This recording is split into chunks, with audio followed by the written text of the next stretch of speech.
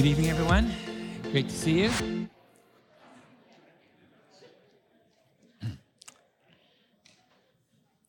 You know, sometimes when I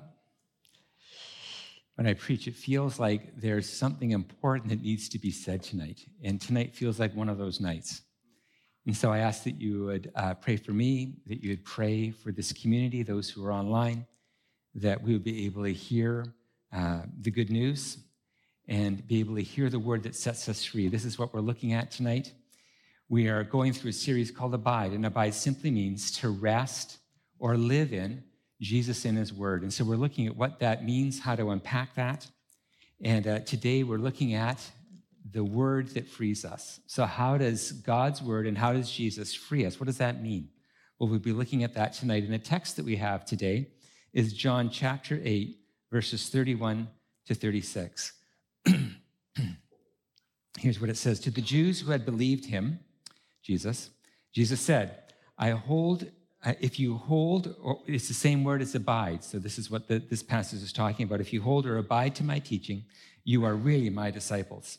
Then you will know or experience the truth. This is not a knowing that's merely intellectual. It's then you're actually going to experience the truth, and the truth will set you free. There's universities that have this as their banner, that the truth will set you free. And it's not simply some kind of intellectual understanding. It's something far more profound and intimate and real. It's encountering Jesus through his word. They answered him, we are Abraham's descendants and have never been slaves of anyone. Well, first of all, that's a lie. They've been slaves to all kinds of people. But they go, no. Why would you say that we're not free? We've never been enslaved to anybody. How can you say that we shall be set free? Jesus replied, very truly I tell you, everyone who sins is a slave to sin. Now, a slave has no permanent place in the family. A slave can be bought and sold at any time. Their security where in the family that they belong to is purely based on their performance. It's not a stable relationship. Now, a slave has no permanent place in the family, but a son belongs to it forever. And then he speaks of himself. So if the son sets you free, from slavery, you'll be free indeed. So we're going to ask two questions tonight. What is slavery and what is freedom? First of all, what is slavery? Now, when they heard Jesus talk about this freedom, they immediately assumed that he was talking about some kind of political freedom, some kind of freedom from bad human leaders. So when you think about personal freedom, what do you think about? Well, what they thought about is I'm going to be free is if I'm not controlled by a government, I'm not controlled by a church or parents in a family. This idea is that freedom means there's no constraint in my life. I can do whatever I want. And nobody from the outside tells me what to do or how to live. It's kind of an external understanding of slavery. Well, obviously, this is a true thing that we experience slavery in this kind of way, but they missed Jesus' point. They didn't realize that they were, in fact, in slavery, but it wasn't to a government. It wasn't to an institution. It was to Satan. Now, I don't know if you ever think about your own personal freedoms and rights, and that what undermines that more than anything else is if we're enslaved to Satan. What a radical thought. Here's what it says in verse 44. It's just after the passage that we read. It says, you belong to your father, the devil, and you want to carry out your father's desires. So he says, you think you're free? You're not free. And the way that I know that you're enslaved to the devil is because you do the devil's will. And the devil's will is what the Bible calls sin. And everyone who sins, verse 34, is a slave to sin. So, do you think of your enslavement to demonic powers? To be honest with you, I don't think about it very much. I tend to think that I make independent decisions, and I'm just living my life freely. And just so long as there isn't any external controls in my life, then I think I'm free. And Jesus comes along and he's very clear. He says, absolutely not. Yes, there is a kind of freedom that is political or social, but there's a deeper freedom that I want you to experience. And it's the freedom from demonic powers. And this is what he says. If you don't hold to my teachings and follow my way, then you're following Satan. There's really only two options. Wow, that's radical. Martin Luther, the great reformer in the 1500s, this is what he says. He described our human will like a horse. And he says our only choice is who rides us, God or Satan. Our human will is a horse, and we can only make a decision not about whether we're ridden, it's about who will ride. And there's only two options. Either Satan is control of the reins of our life, or God is. Those are the only two options that are available to us. This is what Martin Luther says. So this is something that we need to ponder and consider, don't we? What does it mean to be set free from that? Now, I want to just go kind of off just for a minute. We'll come back to that main topic, but it feels like in this time that we need to talk about an important issue, and it's this. When is a government so controlled by Satan that we must resist it? This is a topic that I think should be on all of our minds. And we have people have all kinds of answers to that question. At what point, we're not controlled by governmental powers, but sometimes those governmental powers are doing the work of our spiritual enemy, Satan. And at what point do we need to resist them because they're actually doing demonic work? What is the line when we say enough is enough?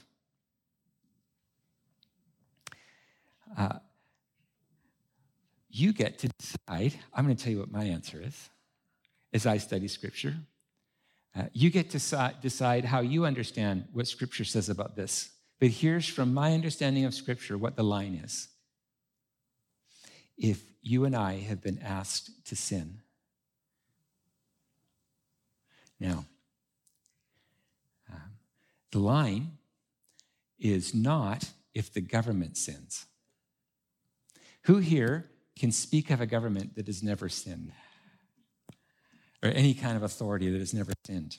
When we look at when Paul tells us in Romans that we're to obey governing authorities, he's speaking about Rome. Now, if you know anything about the Roman government, I think they've sinned a bit.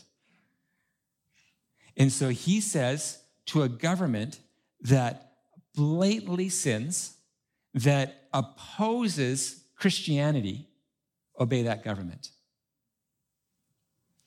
And so then we go, well, at what point do we not obey a sinful government? When they ask you to sin. They're going to sin. But when they ask you to sin, that's when you say no. If they ask you to disobey God and to renounce your faith,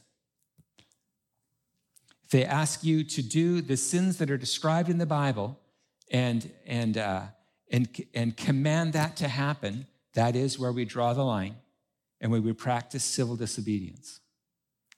That's the best that I can understand. And I'd love to have a conversation with you. If you see things differently, it'd be a stimulating conversation. So some have likened the path that we're on to lead to a Nazi Germany scenario. What do we do with that?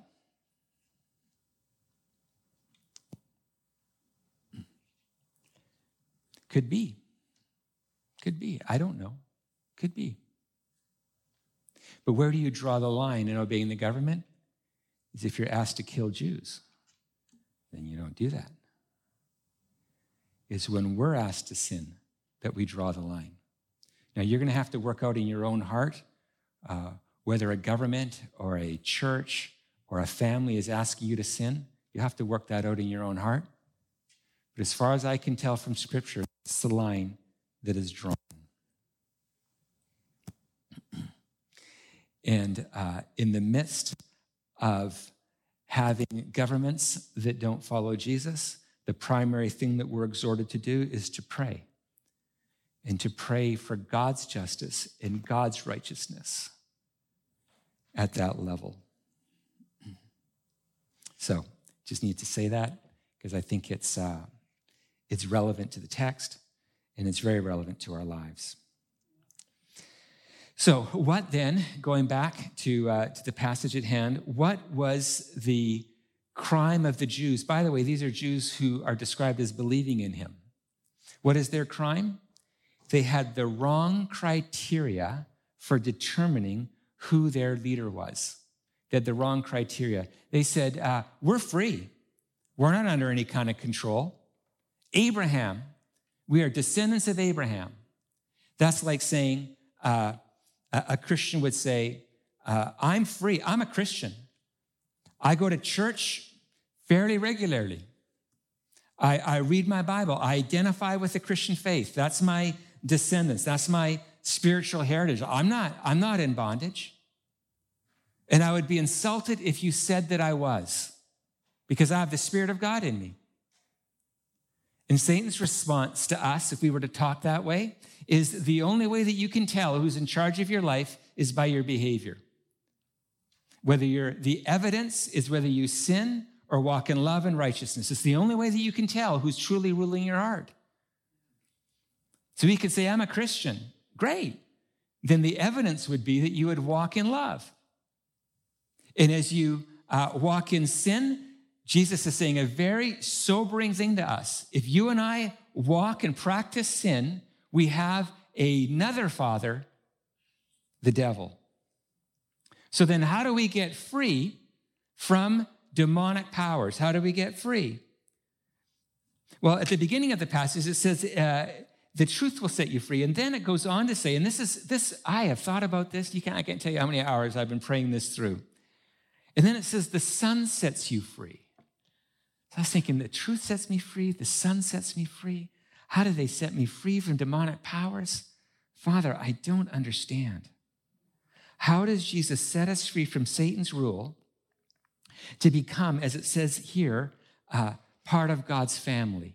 How does Jesus do that? And I'll say the phrase, and then I have to explain it, because I think, at least for me, it's hard to understand. We're under the powers of darkness, the principalities of this world. That's Satan's domain. And in a sense, Satan is our father. How then do we experience what the Bible calls adoption, where we move from having Satan be our father to God being our father? How does that occur? How does adoption occur in the Bible? And I think it's this way, by invitation. Now, let me unpack this. And I have to use my daughter Jessica and Naomi. I have to use them as the example. So well before Naomi was my daughter, now she is. But before she was that, she was friends with Jessica in grade 1. And they're really, really good friends. And Jess says, hey, why don't you come on over? And so we get to know Naomi. It's really wonderful. And then she says, why don't you stay overnight? Well, that's great, for sure. We love Naomi. She stays overnight. And then she stays overnight just a little bit more. And then she doesn't go home, is how it happened. And she just kept staying overnight. And now, when I look at Naomi, I see my daughter. How did that journey happen? It happened through Jesse. That Jessica invited her into our home, and we became Naomi's parents. How do you have Jesus be your father and adopted into his family, out of the family and dominion of darkness, the son, this was the daughter story, but the son invites you and says, hey, I have a relationship with my dad, and I would like you to experience the relationship that I have with my dad. I'd love you to experience it. And then he draws us in relationship with Jesus. We're drawn into relationship with the Father. It's by invitation. It's how you get adopted into the family of God. Jesus calls or invites you into that relationship. So here is the contrast. How else would you get adopted aside from being chosen? Jess just chose Nay, first of all, through friendship, and now she's a sister and a daughter. We're now sons of God through the Son, Jesus, experiencing the relationship, which is just mind-blowing, the relationship that he has with the Father, we now get to enjoy. What would be an alternative to that? Well, it would be an application form. Can you imagine? Can you imagine somebody who wants to be part of a healthy family? They'd fill out an application form. And they would say, these are my, these are my successes. These are the things that I'm fairly good at. It's a grade oneer. These are the things, that the strengths that I believe that I can add to your home if you would let me be a part of your organization. We would sell ourselves. Now, if you had to have an application, it's just silly to talk like that. Of course, we do it all the time. It's called getting a job. But if you were to be adopted into a family with an application form, you would never be set free from slavery, because your relationship with the family would always be built on your performance. It wouldn't be built on being chosen and invited. So get this. This is a mind-blowing thought. The most important thing that can happen to you in your lifetime is to be part of the family of God. There's nothing even close that compares to the importance of that. And the only way that you'll ever get in is out of your control, and you need an invitation. You are totally at the mercy of the family to invite you in. Now, the good news, this is exactly what the Son has done. But the sobering news is you can't manipulate that. You can't make that happen. You just receive the invitation. I was listening to a lecture at Regent College this week, and it was all about mercy. And the lecturer was saying that our society is quite concerned about justice. I think always, but especially these days. Have you heard the word justice ever mentioned in the news these days? Huge concern, rightly so. And he says, the kingdom of God for sure values justice, but it supersedes justice by standing for mercy, giving people not what they deserve, but what they don't deserve and desperately need. And that's adoption into the family of God. We're a mercy-based family.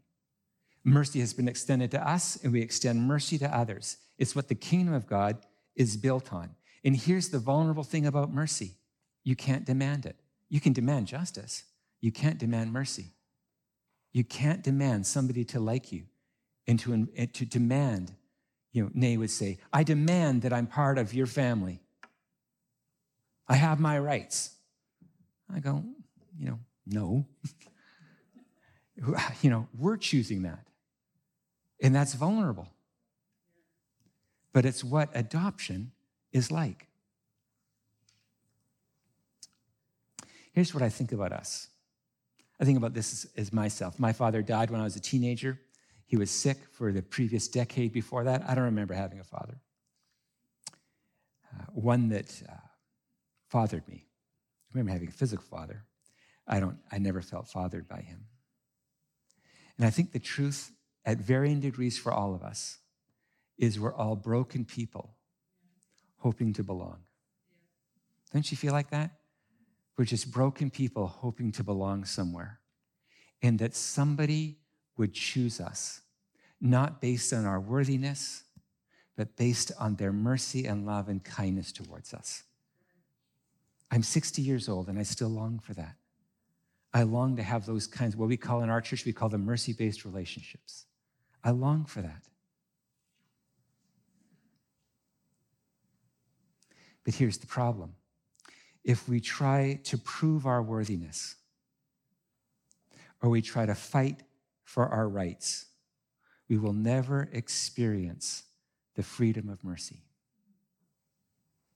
Just so long as we're fighting for our rights, you misunderstand me, and deep down I really am a good person, and you should accept me and love me and give me what I need. And so we have a society that's been burnt by authority figures. And so we try to come close, but we're kind of prickly.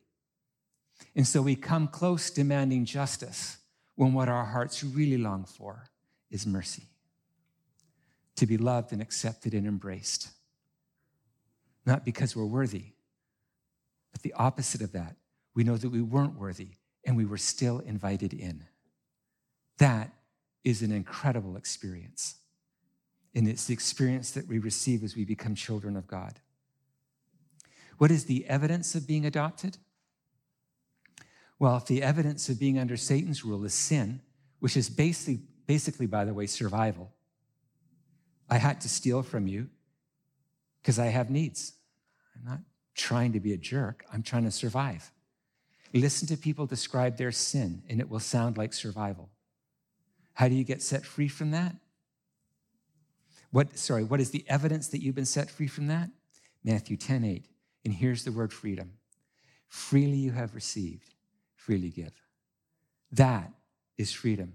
If you are fighting for freedom, can I exhort you to fight to freely receive and to fight to freely give?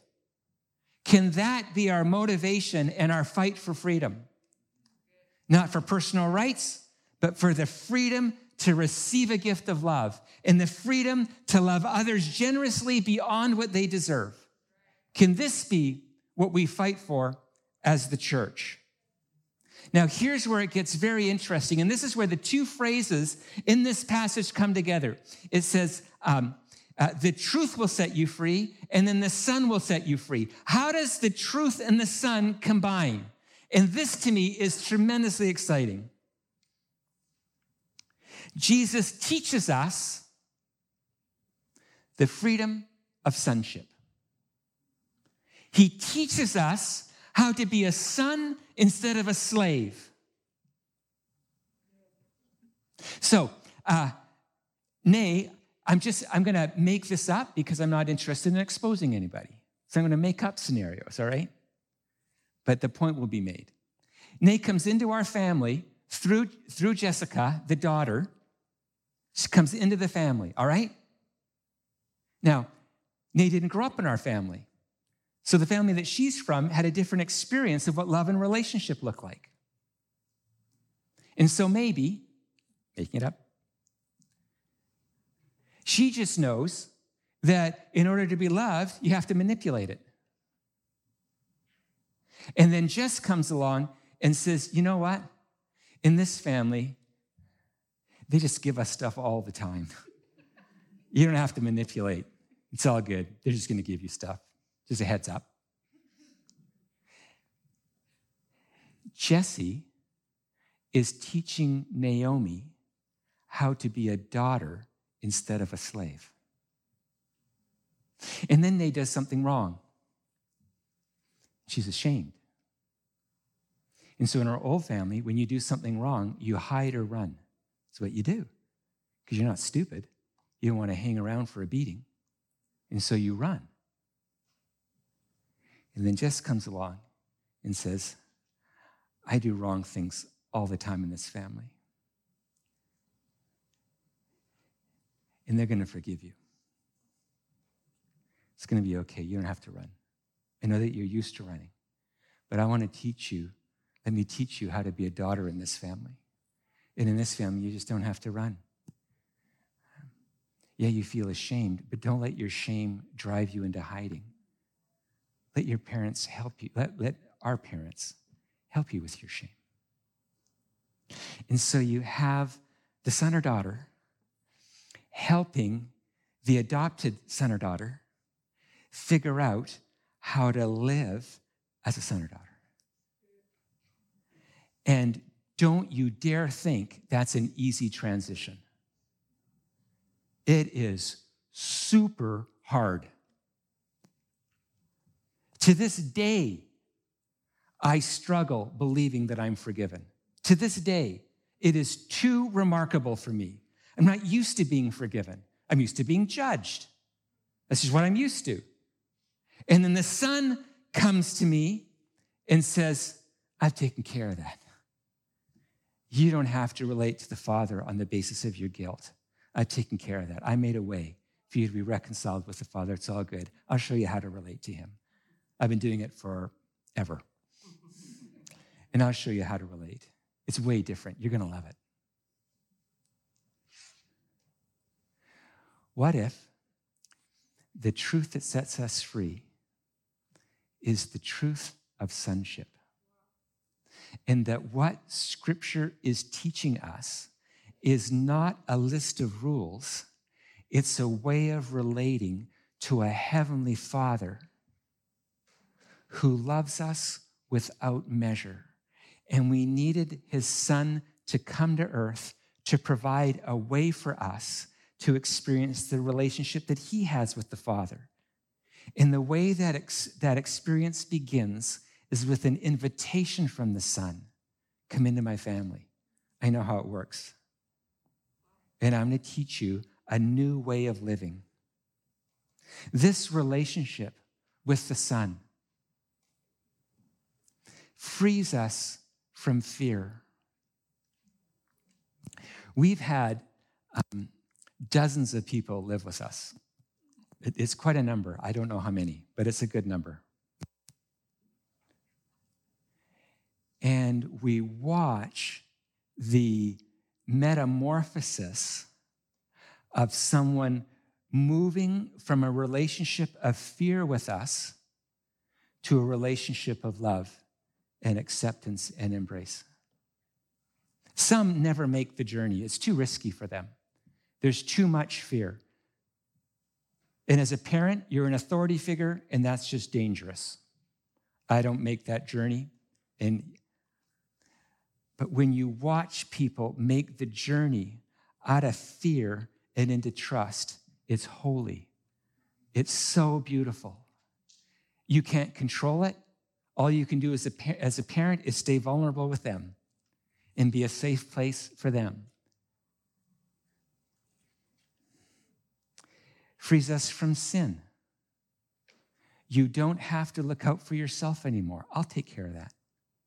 We got you. You don't have to steal anymore.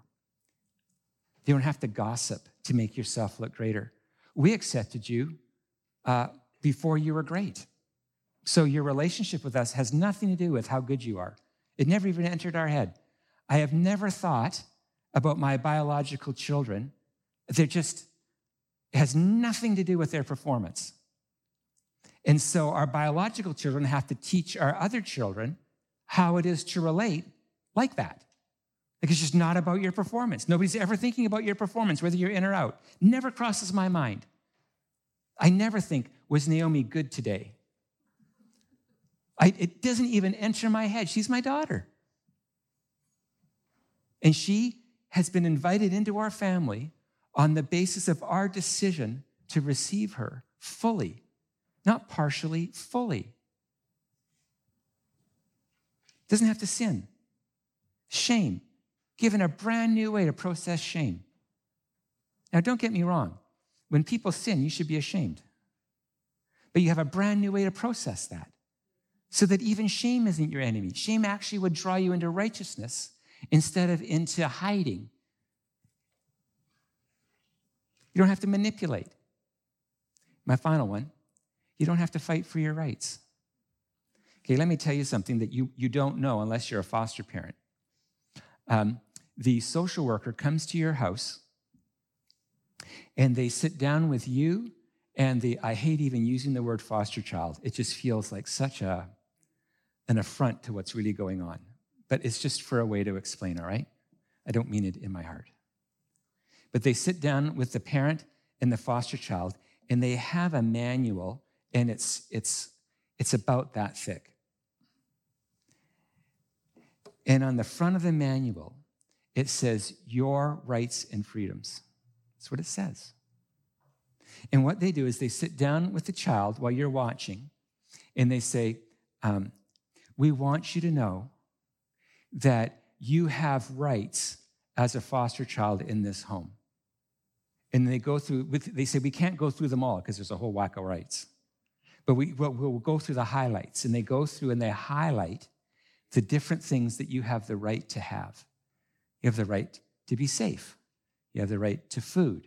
You have the right to an education. You have the right to be respected. On and on it goes. And in my heart, I'm thinking, I'm going to give you my life, not my food. I mean, the food is the least. I'm going to give you my life. I'm going to be your father.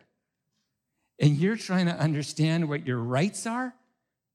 And I know that foster children have had horrible foster parents that have abused it. I know that you have to do that. I get it. It's a fallen world, and I understand that everybody's trying their best. But in my heart, I'm thinking this has nothing to do with what's going on. I've received you as my son and daughter. Rights. I'd do anything for you. You belong here. The Son has to explain to us how that works with the Father, because our flesh doesn't get it.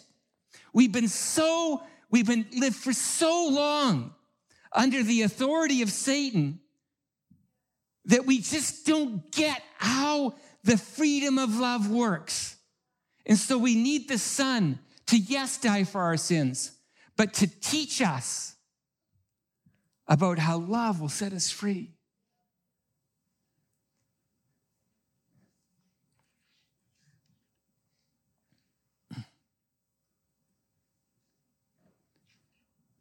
Have we ever experienced that level of freedom? I mean, I just long for that level of freedom. I look at my own heart. I'm so full of suspicion and defensiveness and self-righteousness and making sure that I'm going to be protected. And the Son says to us, all that I have is yours. The most precious thing in my life is my relationship with my Father. It's yours too. It's all yours. I give it all to you. I'm holding nothing back from you. Would you please hold nothing back from me and understand what sonship, being a daughter, really is about? Then you will be set free. No longer having to be your own defender, figuring out how you will be defended. Nay doesn't have to go to school on her own. She gets to sit with her parents who are going to sit with the teacher and work through whatever's going on. She's not alone. She gets to be defended. She gets to be cared for and watched over. Poorly. But we're trying. But we have a heavenly Father who loves us perfectly and a Son who is righteousness. And he says, can I teach you the way of love, the way of sonship? Don't be a slave. Don't find comfort in being a slave. So let me ask you, where are you in bondage? Where do you sin? Where are you full of mistrust and pride, gossip, lewdness? Where are you in bondage? The freedom that Jesus offers is he will teach you and I how to be sons in those places instead of slaves. This will be our freedom. Do you feel enslaved to pornography? Do you feel enslaved to people pleasing? Do you feel enslaved to your appetites, to your insecurities? How do you get free from feeling enslaved?